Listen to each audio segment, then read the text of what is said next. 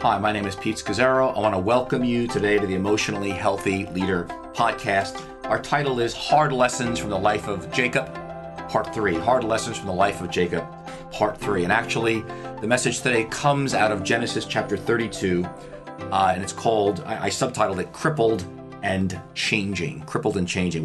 We find Jacob here, in the middle of an enormous conflict with Esau. Now, when Jacob was a young man, he used trickery and deceit to steal the birthright and blessing that rightfully belonged to his older brother Esau. And so as a result, he had to flee from his brother's wrath as he wanted to kill him. And so after 25 years now have passed, and there's been no contact between Jacob and Esau, talk about a cutoff, Jacob then begins the journey back home. And so he's facing the conflict head on and getting ready to meet Esau.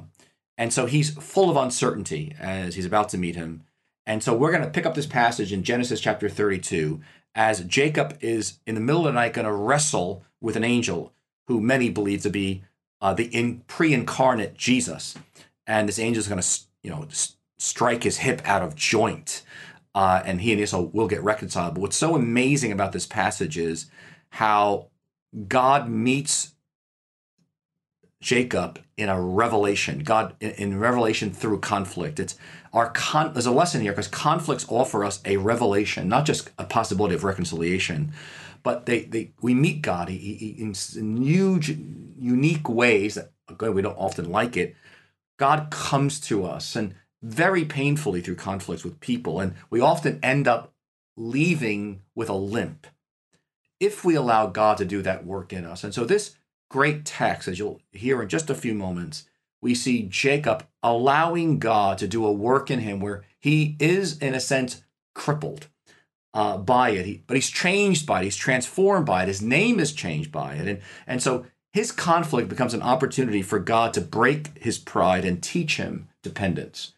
In the same way, God wants to meet you and God meets me in our conflicts, especially our intense ones with people we love and perhaps folks you've worked with or family, but God uses them, if we'll allow them to do that work, to break something in us, to dislocate our hip a bit, cause us to become dependent on him more fully, and maybe leave us with a limp, but perhaps more importantly, leave us with a greater revelation of who God is and a much greater sensitivity to seeing and meeting him in ways that perhaps beforehand we weren't that interested in seeing or listening. So God bless you. Take a look at this sermon. Take it away here on Genesis chapter 32, the life of Jacob. Now, we've been in a series here, and we began by talking about, from chapter 25 of Jacob, about his striving, rushing, manipulating Jacob. And we looked at how he steals his brother's birthright. Now, remember, when Jacob was born, God spoke over his life that he was chosen, he was blessed, that God had a purpose for him in the world, that he was basically not to worry, that he had a mission for him, the same mission of Abraham and Isaac, and that he was blessed. But we see, as we began this whole series in chapter 25, we see him just fearful that it wasn't going to work out and God wasn't going to do it for him, so he just takes things in his own hands, and he's like us. He strives, he rushes, he manipulates things, he makes it happen. And then we talked about second week, really the same thing. He was striving, rushing, manipulating Jacob again, and we looked at where he dresses up like Esau, and when the father gives a blessing, he gets it. And he cheats his brother out of it, and deceptively. And then he ends up having to run for his life because his brother's going to kill him. And last week we got into where he's running, he's in the middle of nowhere by himself in a nowhere place. And God's just sheer mercy just comes and visits him. The guy is a louse. He's a rascal. As someone said to me at the first service last week, he's a bad boy in that cop show, And just God's amazing grace just coming after Jacob. And we talked about it just for us, and as we learn from him, just to stop and look and listen. And so at this point, we're going to pick it up, and in our fourth part, and as we look into, this limping and clinging Jacob and chapter 32, and that's where we're going to go, because he learns the hard way out of the way he's run his life, that the way of the unfaithful is hard. Or the way of transgressors is hard. That's Proverbs chapter 13, 15. He basically going to bear the consequences of running his own life and doing his own thing and being stubborn as a mule and lying and cheating. Remember that you seek the truth or the truth will seek you. Well, the truth just keeps coming back and biting him. And so now he's got to run from Esau. And for the next 20 years, he ends up leaving home and living in basically 500 miles away at his uncle's house. His uncle's name is Laban.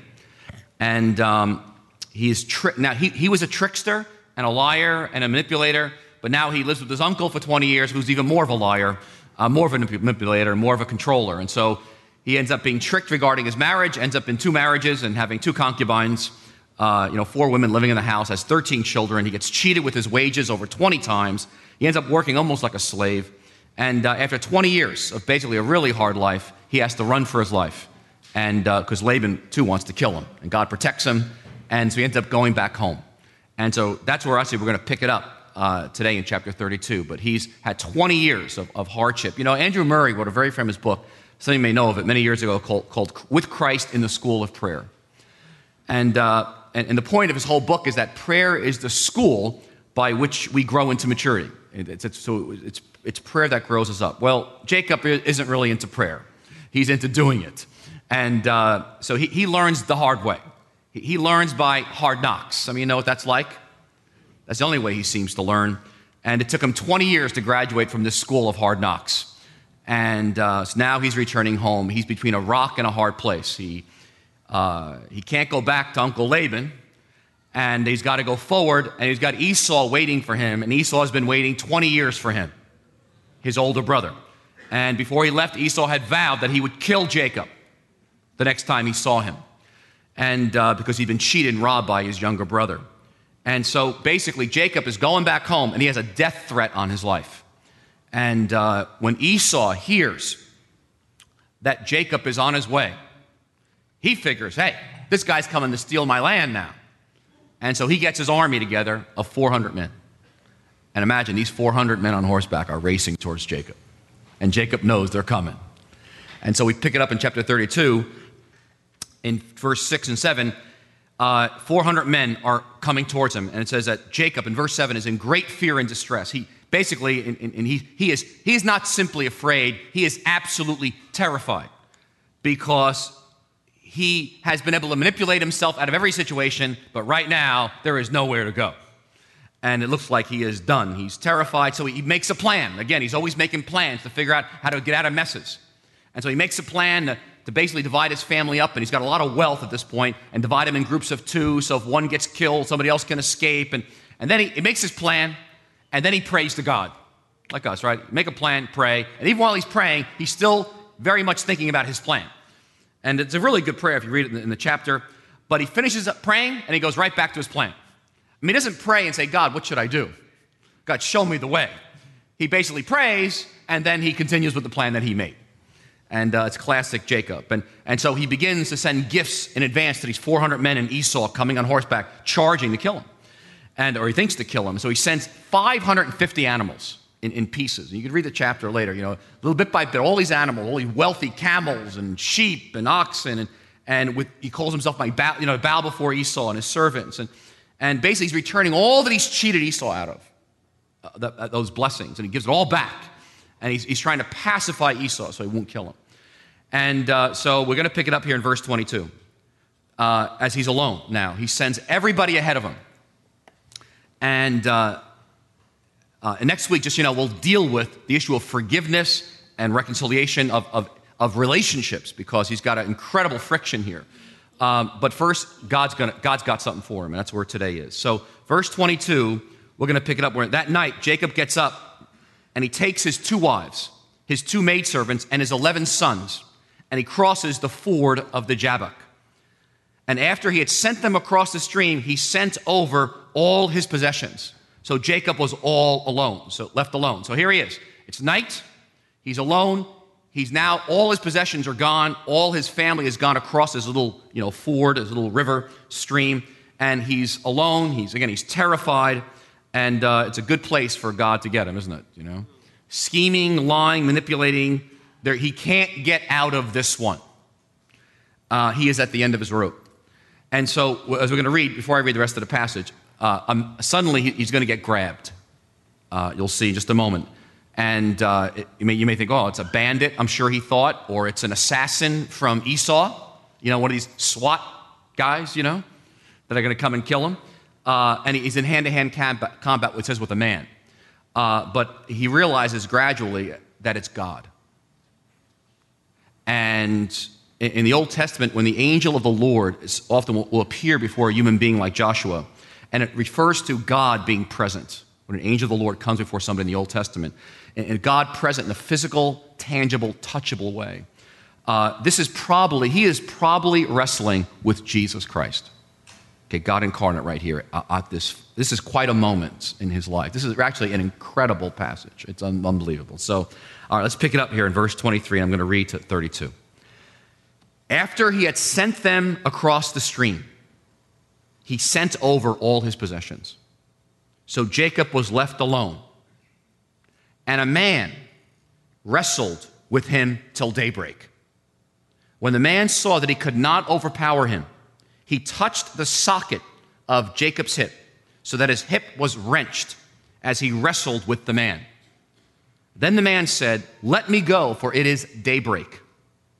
But Jacob replied, "I will not let you go unless you bless me." The man asked him, "What is your name?" "Jacob," he answered. Then the man said, "Your name will no longer be Jacob, but Israel, because you have struggled with God and with men and have overcome." Jacob said, "Please tell me your name." But he replied, "Why do you ask my name?" Then he blessed him there. So Jacob called the place Peniel, saying, "It is because I saw God face to face, and yet my life was spared." The sun rose above him as he passed Peniel, and he was limping because of his hip. Therefore, to this day, the Israelites do not eat the tendon attached to the socket of the hip, because the socket of Jacob's hip was touched near the tendon. All right? So, two incredible things happen to Jacob here, and unbelievable things. One is he gets a new name. He gets a new name. Now, his name is Jacob, and you'll notice I put it up there to review. His name means literally cheat. And again, in Scripture, when your identity and character is wrapped up in your name, and it says identity, but he gets a new identity and a new vocation, and his name means crooked or grabber. I like the word grabber. He always has to have a plan. He's always got to finagle his way through the back door, and he's aggressive. He's a liar. He's restless. He's a guy who makes things happen. And it's interesting because scholars note this, that he himself never uses his name in his entire life, as far as we know up to this point. Because who wants to be known as, what's your name? Liar, manipulator, restless, deceiver, grabber. And, he's incomplete. He's inauthentic. He's a pretender. And he doesn't know who he is. He's living his whole life in a false identity. He's spent his whole life spinning lies. And here's God. He wants to bless him. But God says, first you got to admit who you are. What's your name?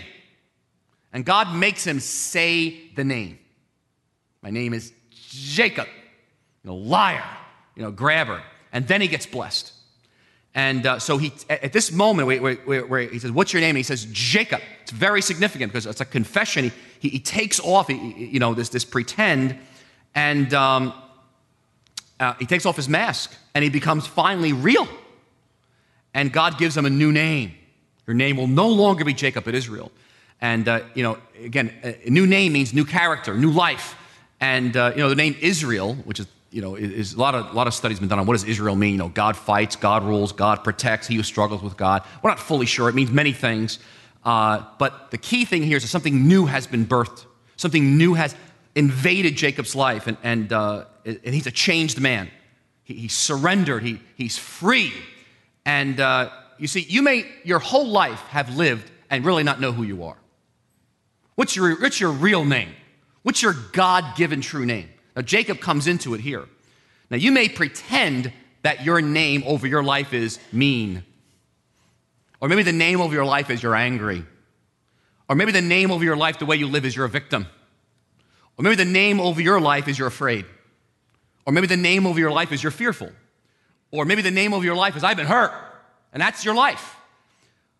And you may pretend that. But you know what? God may have a new name for you. And you will be called in heaven when you see God face to face by your true name, by your God-given identity, who you really are, not some pretend false self.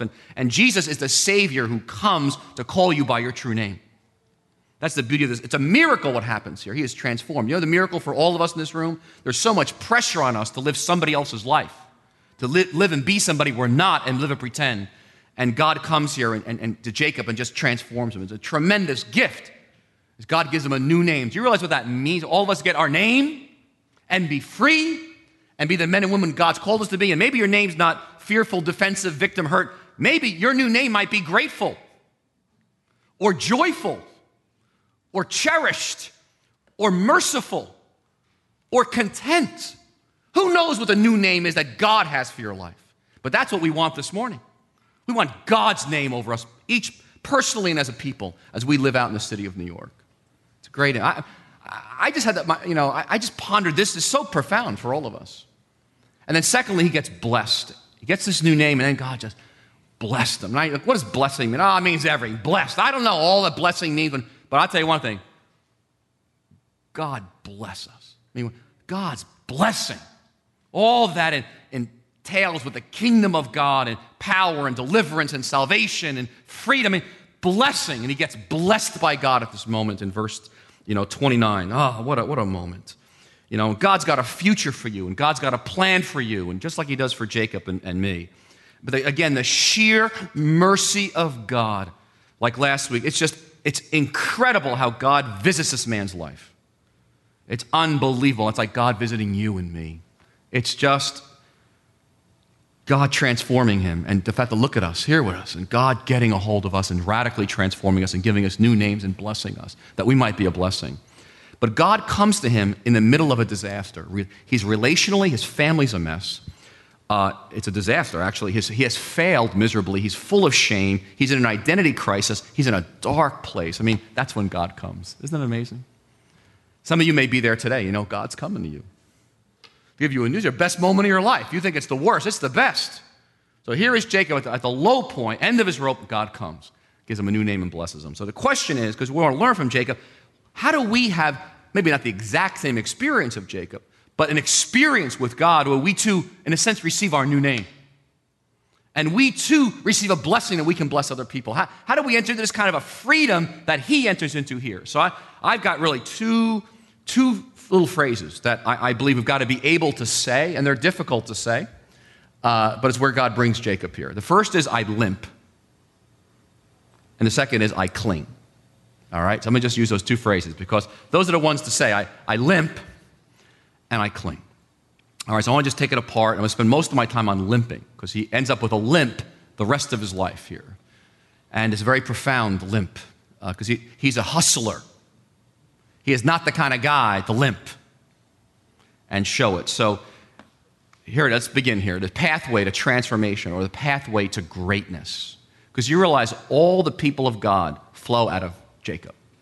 All of Israel, the salvation of the nations, come out of this grabber, manipulator, conniver.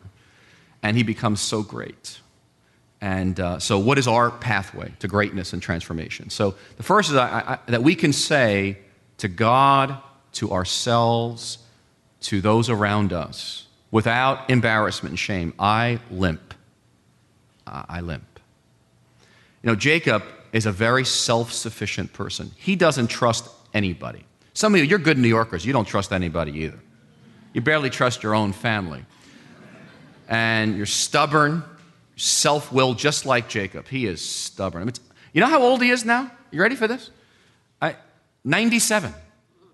He has been manipulating, lying, spinning, pretending, stubborn for 97 years. And he still isn't broken. He's still fighting. And his basic attitude is, I can handle whatever comes my way. I'll take care of it. I got it. And he's in control. And he's successful, apparently. He pays a price for being successful, but he's spinning his plates, and he's living a lot of pretender. So in verse 25, here's Jacob again. He's being wrestled by, he doesn't know initially that it's God, but someone powerful has got him. And but even here, Jacob is not going to yield. I mean, he's in this wrestling match, and even when he's starting to realize there's something divine going on here, angel something, he's not going to be broken. He is not letting go.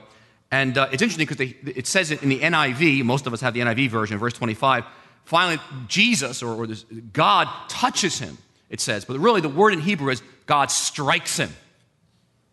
at the hip and dislocates his hip. Just so you know, there's some scholars that say that he dislocates his private parts, all right? So the translation's interesting, and you play with that. But most believe it's hip, all right? Let's stick with dislocation of hip. It preaches better, and it's cleaner.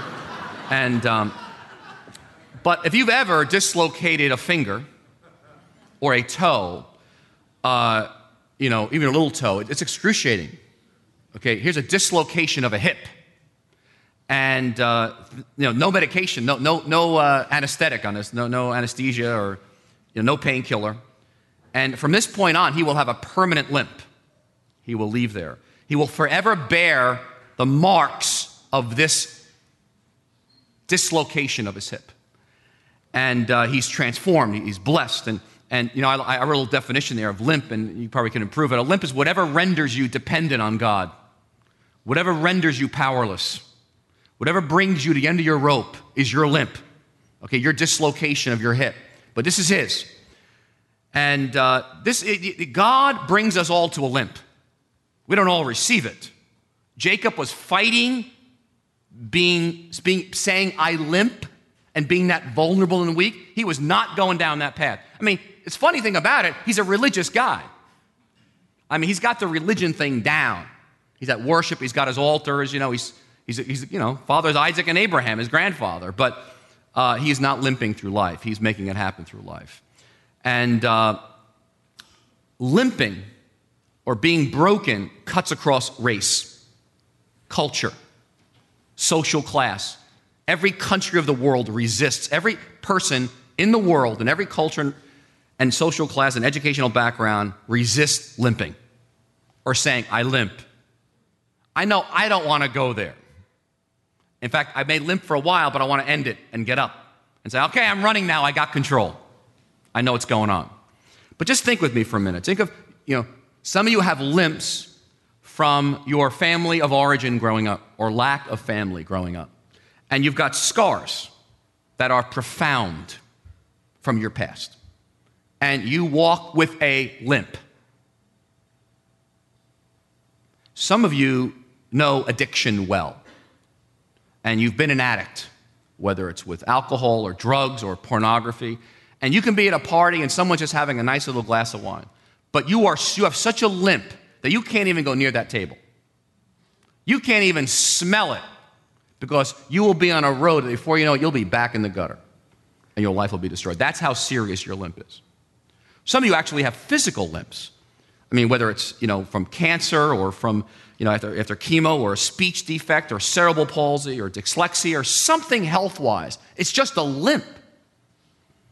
And you carry it. Now, you may kind of cover it, but you've got it. Some of us, we have bad memories, post-traumatic stress syndrome, and not from Iraq, just from memories of trauma that are like, we sometimes walk around and we say, people have no idea. And every now and then something triggers it, like post-traumatic stress, and you find yourself overreacting to something so minimal, and you are ready to take somebody's head off because you've got a limp. Or some of you carry abuse scars. Again, whether it's sexual or emotional or physical abuse, or some of you carry spiritual abuse scars from spiritually being beat up. And you know what? You've got a limp that you'll carry the rest of your life. Now, it doesn't have to cripple you by any means. This is actually the pathway to life. But you have got a limp from some trauma that is in you. Or you've been betrayed, and you know betrayal well. Whether betrayal from a spouse, from a parent, again, from a church, from a boss, but you've been burned. And you've got a limp. And you say, man, I don't know if anyone on earth has gone through this. And you carry it 10, 20, 30, sometimes 50 years later. It's like it happened yesterday, and you've got yourself a limp. Some of you know what it's like, that you have certain tendencies in you that it's like almost like certain character issues. You are just like, as much as you pray, you get this judgmentalism thing in you.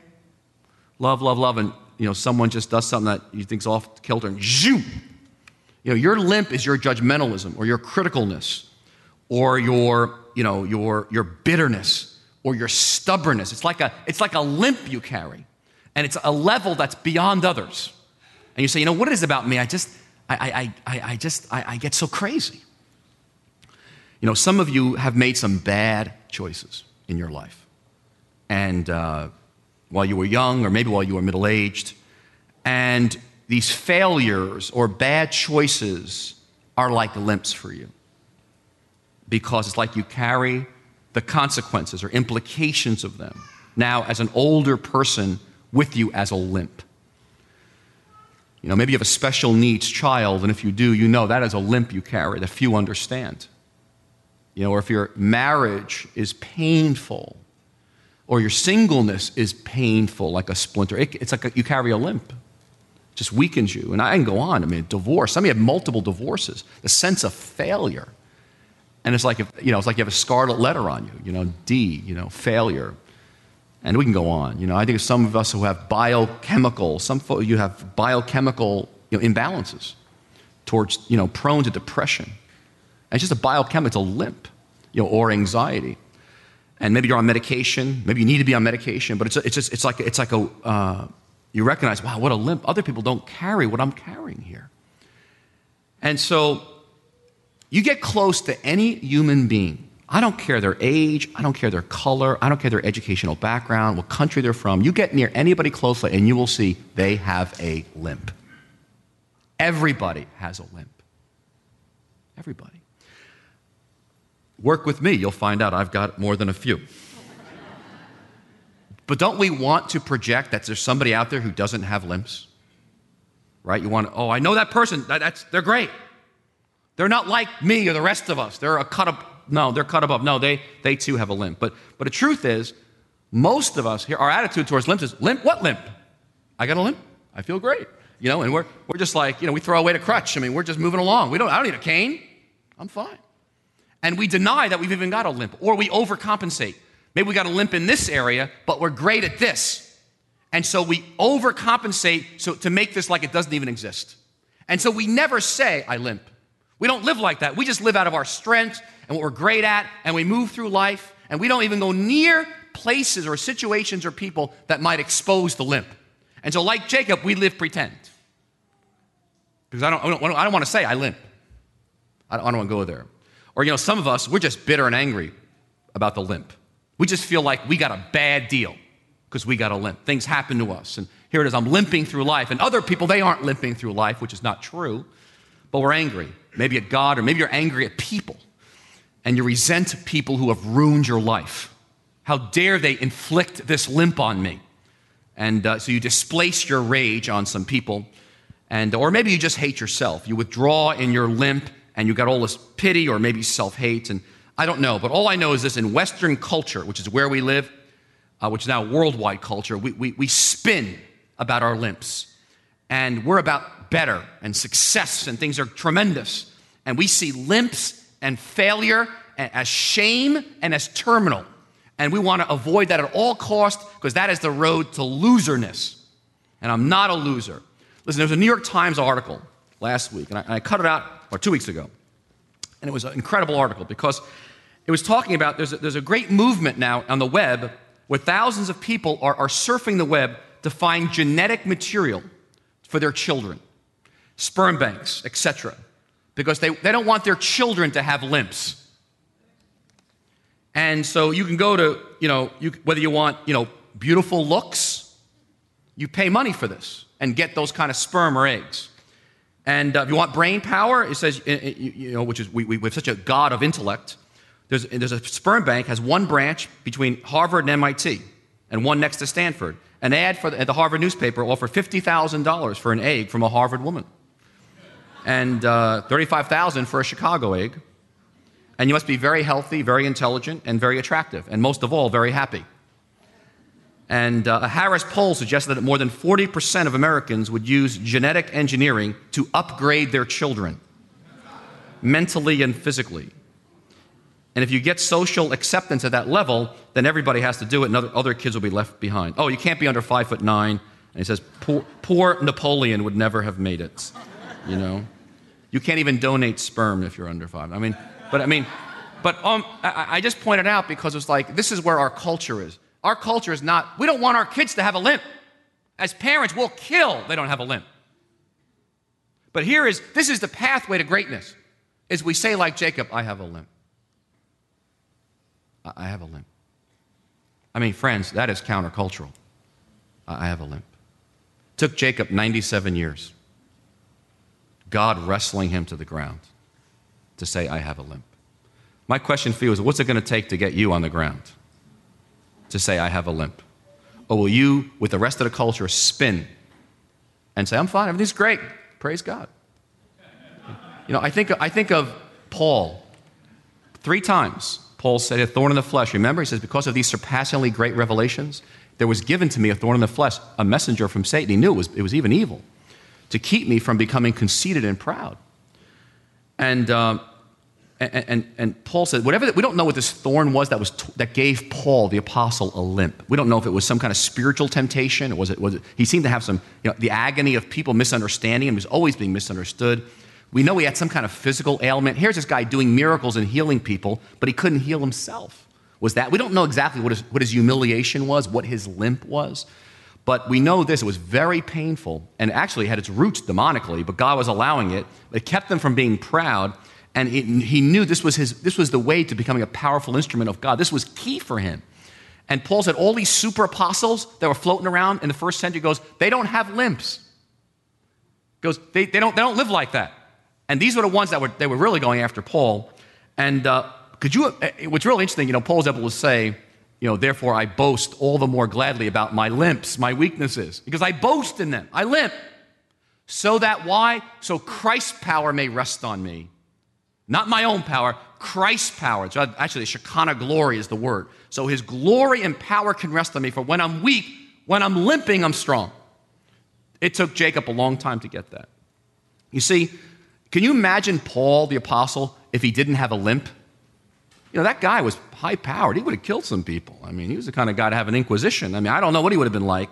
But thank God he had people that rejected him. He had churches that failed, and he's found himself in prison quite a bit, But it's scary to think of Paul without a thorn in the flesh. What kind of person would he have been? I don't think he would have written half the New Testament. But the paradox is that success may be the worst thing for you, and it may destroy you. And that failure may be your best gift, as God's trying to get you to a place, say, I have a limp.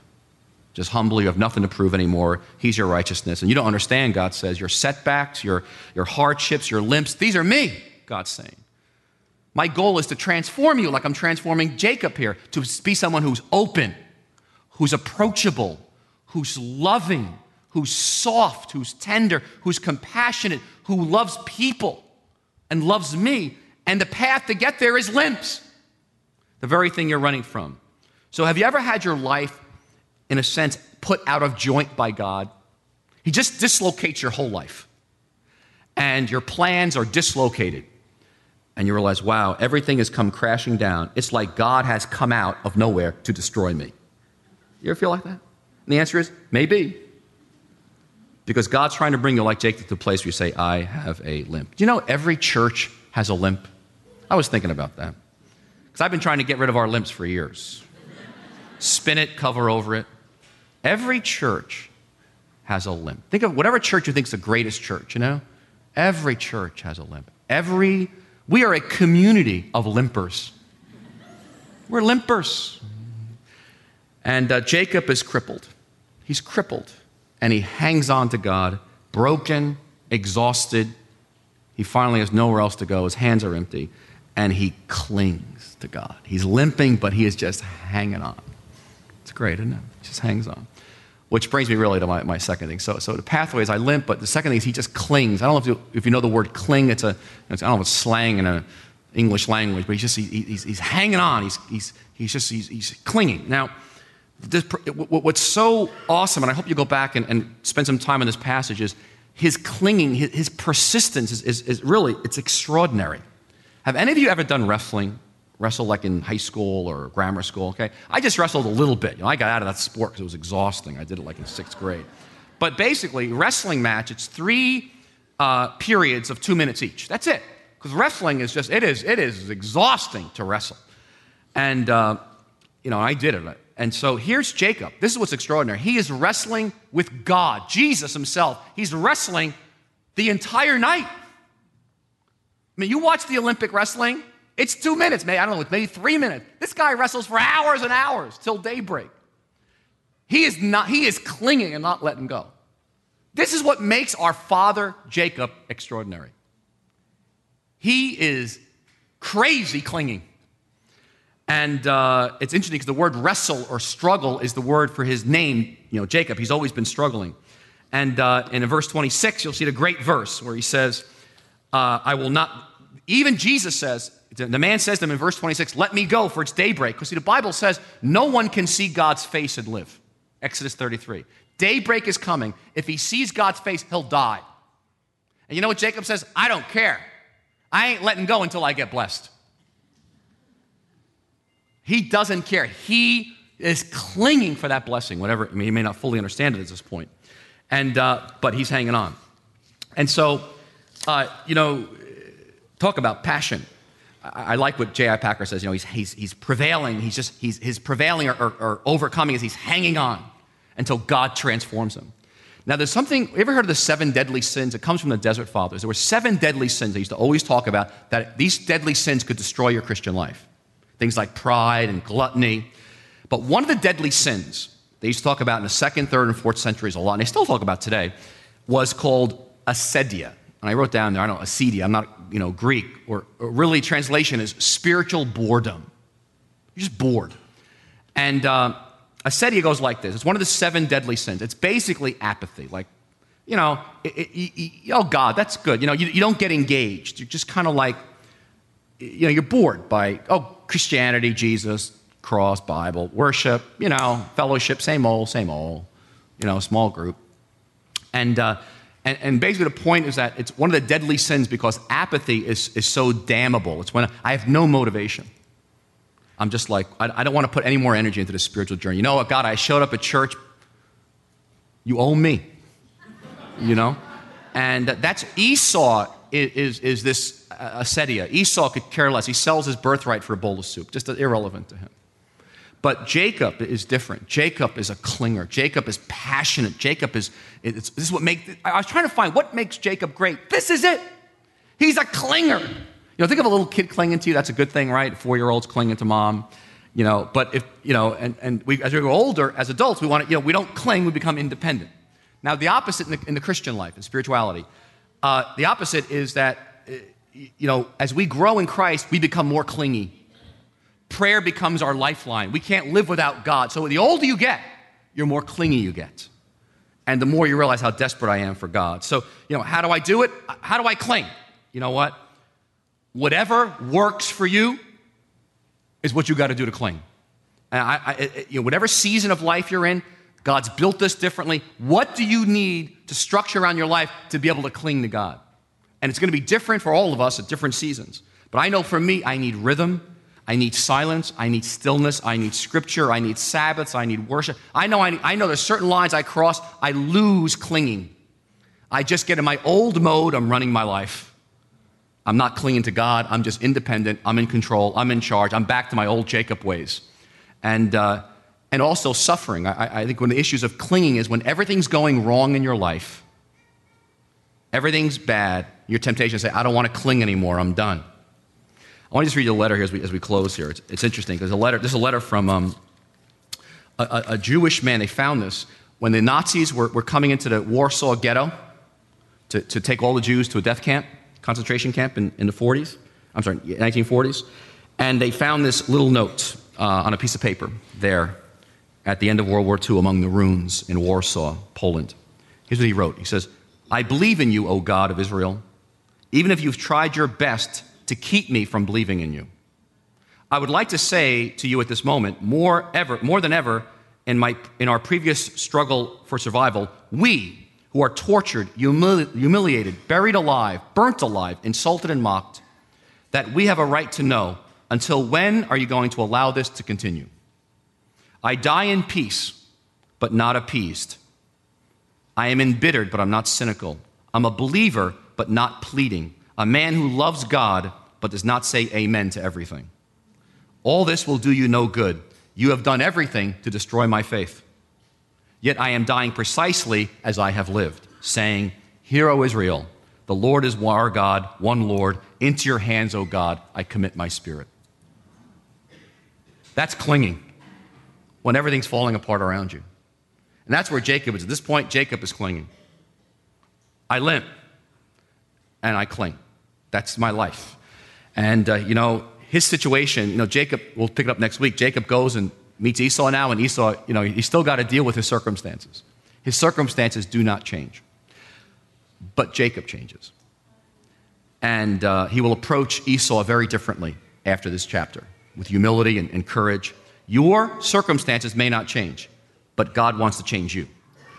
And out of weakness and limps and clinginess, Jacob emerges to bless the world. That's what's so amazing. The God of Jacob. Every time you read now, the God of Jacob, this is the God of Jacob. We're all Jacob.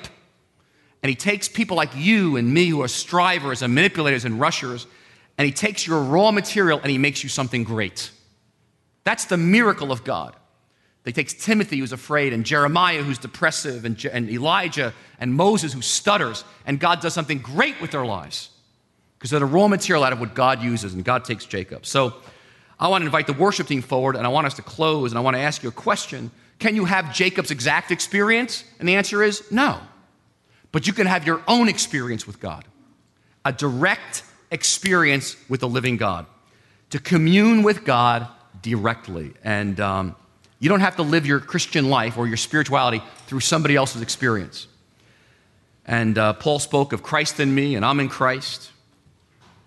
And I want to invite you today for direct contact with the living God. Jacob has direct contact with God right now in that dark place as he's wrestled to the ground and says, I limp, I cling. True Christianity is finding God, or God finding us, and it's also finding ourselves. And Jacob finds out who he really is. Your name will be Israel from now on. And so you may be here today, and you know what? You're living out of a false self, like Jacob. And God wants to give you a new name. God wants to give you blessing. God wants to give you a direct experience of himself. So you will be a gift to everybody around you with your life and those who will follow you. So I want to invite you to stand with me. Just bow for a moment.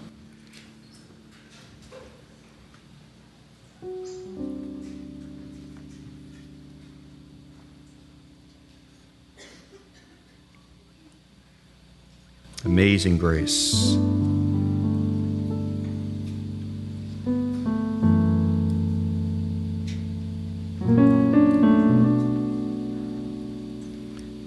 Let's begin by just saying to God Almighty, I limp, Lord.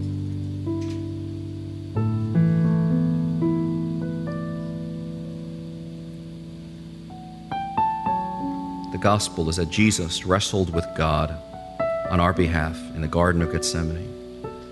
And he was not simply, he broke and he was crucified so that we might receive the blessing and a new name, and new forgiveness, new life. The gospel is grace and love. So it's safe in the love of Jesus who died for you to come out of hiding and pretend and spin and say, I limp.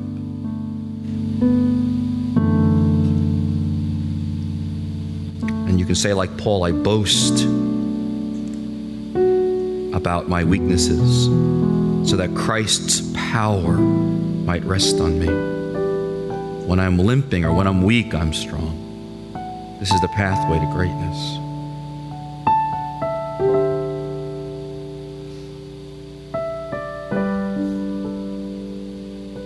Just allow the love of God in Jesus Christ to envelop you and surround you.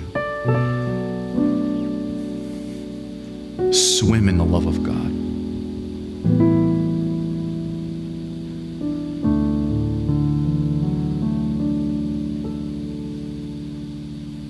Let God forgive you and cleanse you of your sins and my sins.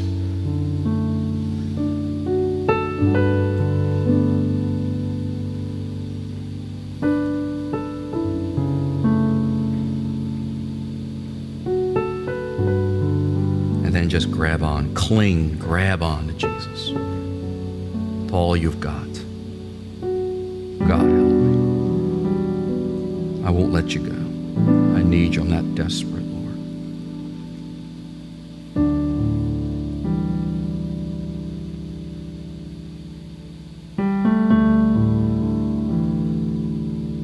And you're invited to come and, again, cling to Jesus through the Lord's table and eating and drinking of Christ, taking the bread and dipping it in the cup. And again, you want to ask forgiveness before you come and just cleanse yourself. Come and just receive of Jesus. I'm that dependent on you. I must eat of you. And I want there's some prayer teams to your left, and I want to invite you to come as we close. Let's keep it quiet in here. And so some of you, you say, I limp. And maybe you've been denying your limp, or rebelling against your limp, or fighting it, or overcompensating for it. But I want you to receive from God today your limp as a gift, that Christ's power might rest upon you, that you really do live in grace. You really do live in the love of God for you. It's not your own performance. It's not what people think. It's not what you achieve. It's just you live in the love of God, period. He loved you in Christ, that's it. And just receive your limp as Jacob finally received his at age 97. It's never too late, all right? And I want to invite you to, some of you just need to cling. You're coming forward as an expression of, I got to cling to God because I've not been clinging. And God's coming to you, and maybe you're in the middle of a disaster or just a tough situation where you can't see straight either, just like Jacob was. But that's what got him to start clinging. And maybe you start clinging for the first time and receive Christ and become a Christian here today and cling.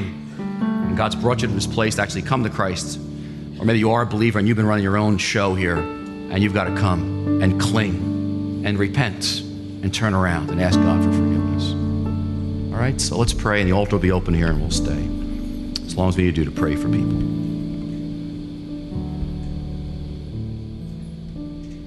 And so, Lord, may you set your people free here in this room. That, Lord, whatever names that we're carrying that are over us, whether it's anger or bitterness or defeat or fear, God, remove those names that belong to the powers of hell. And grant to us each, Lord, our true heavenly name, the name that you've created us with, our true name. Set your people free, Lord. May we exalt in you and you alone, and our limps, and our need for you, our desperateness. And Lord, through that, may your power flow. So I bless all of you in this room. May you receive the blessing of God, the blessing over Abraham and Isaac and Jacob. May it be in and through you for the rest of your days, no matter where you go or whom you meet. So be blessed, I pray, as we go. In Jesus' name, amen. Amen. Thank you, everybody. God's blessing.